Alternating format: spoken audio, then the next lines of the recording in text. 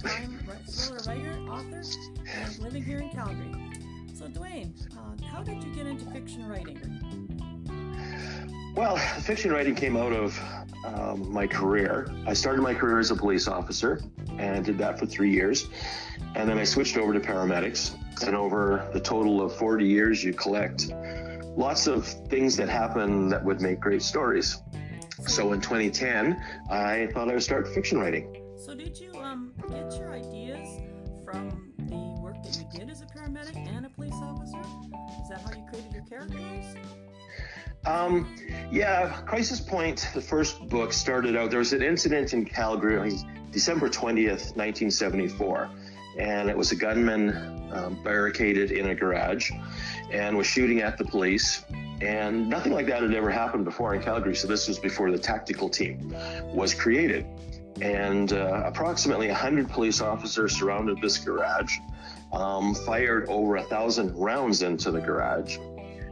The military was called to knock down the garage, and still the suspect inside escaped the garage, but didn't escape the gunshots that happened afterwards. One officer was killed and 6 others were injured. So, for some reason, that happened when I was 16, I think. I kept the newspaper articles from that incident.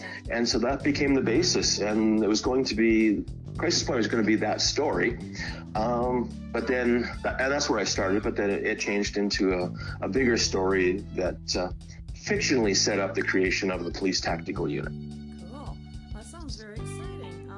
So from what's real in your career and that's in your novels? Like, you take a real incident and turn it into a fictional story. Is that correct? Yes, yeah, I took a number of them. So that's that incident that I just described, Black Friday, as it's known to the police. It is in the book. It's about 3/4 of the way through the book, and I've changed it. So that one didn't happen to me, but there's a lot of the information in there is fairly accurate. The challenge is that I'm writing fiction. So I try to keep things as realistic as I can, recognizing that it's still fiction. And then there's 3 or 4 incidents that I was involved in. We stopped a car for going the wrong way on a one-way, and ended up that they had guns and drugs in the car. There was a chase I was in, chasing in a 1977 or 76 Plymouth Fury. I got in a chase with a little green MG. So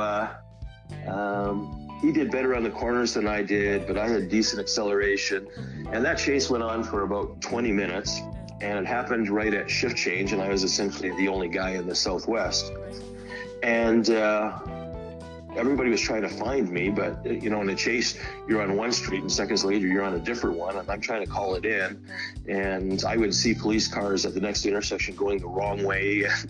So they were around me, and then I ended up burning out my brakes, and on kind of some S curves, I hit the curb and blew out the front tire, and then over to the other side and blew out the back tire, and I was out of the chase. Oh, no. So that one's pretty accurate to what I just described. So that's in there.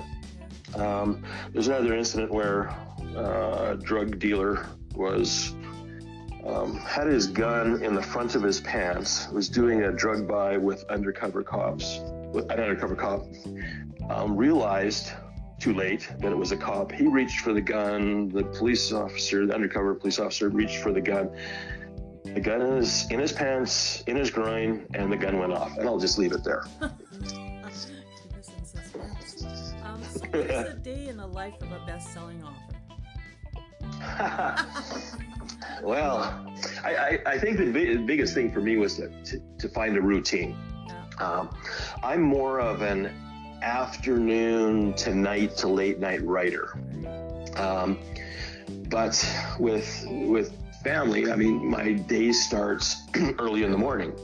So I had to figure out, I tried to write in the mornings and I just couldn't. So I need to use the mornings for either research or kicking and screaming. I'm using social media more.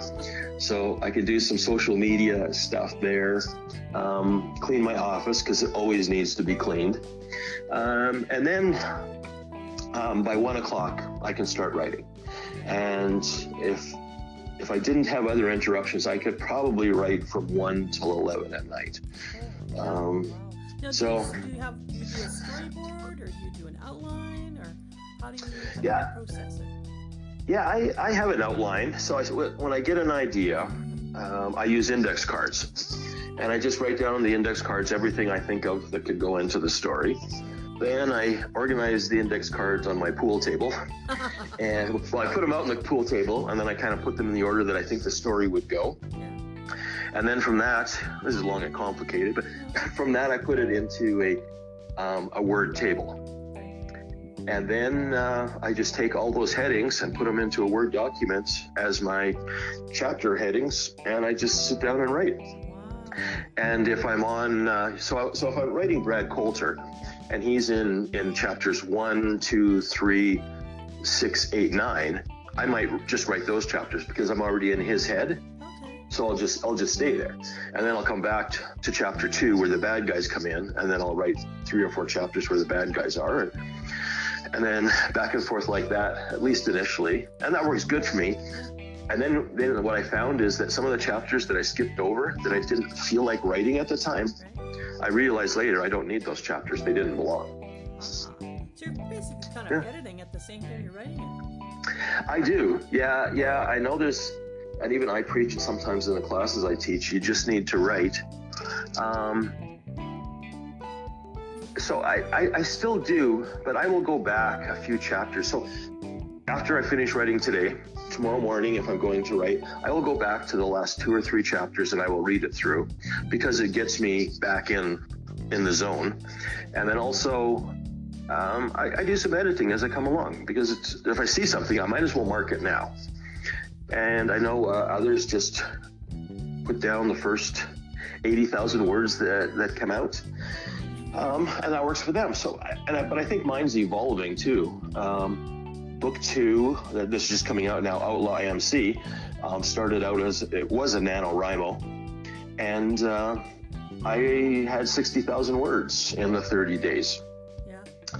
So that one was definitely just put down in a short period of time, and then I edited afterwards.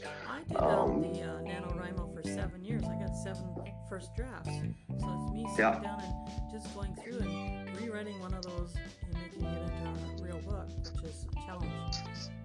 Yeah. So where's your book launch going to be, and what date is it? The book launch is Thursday, March 14th, so this coming Thursday. It's at the Bowness Senior Center, so in Calgary, the Bowness Senior Center, 6422 35th Avenue Northwest, and it starts at 7 o'clock, and I'll be talking about a little bit about Crisis Point, setting up for Outlaw, and then I have my 3rd novel, which I'm doing a little differently this time. About 60,000 words of it is written, but I'm having it edited as I go. So I'm 100 pages ahead of my editor, trying to stay ahead, and she's editing kind of behind me, so that maybe I'll be able to do the novels a little bit quicker rather than waiting. So I'm trying to get into a whole routine where the goal would be to publish 3 or 4 novels a year. I think this year I will. Yeah, I think I'll be able to do 3 this year. That's my life. Life of a novel writer. Yeah. How exciting is that? So I'm going to say at the end of this podcast today, and thank you very much for your time. And we're going to look forward to seeing your book launch on Thursday, March the 14th. All right. Thank you. Okay. Bye for now. Bye-bye.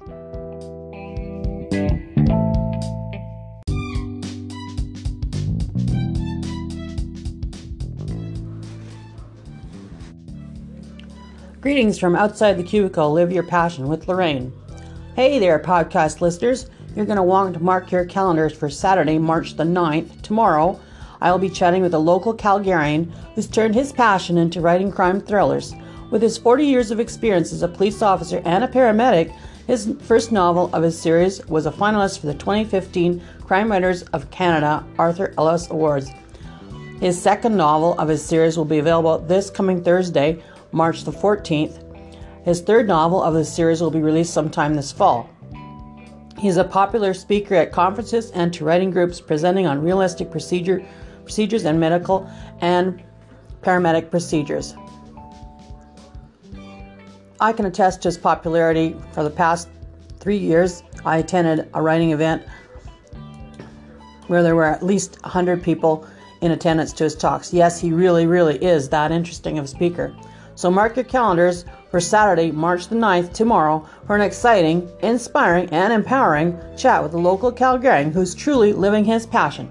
Maybe this will inspire you to write that novel you keep saying you will. If you like my podcast, click on like or make a comment. And also feel free to share my podcast. I really appreciate your support. Thank you and have a great day. Bye.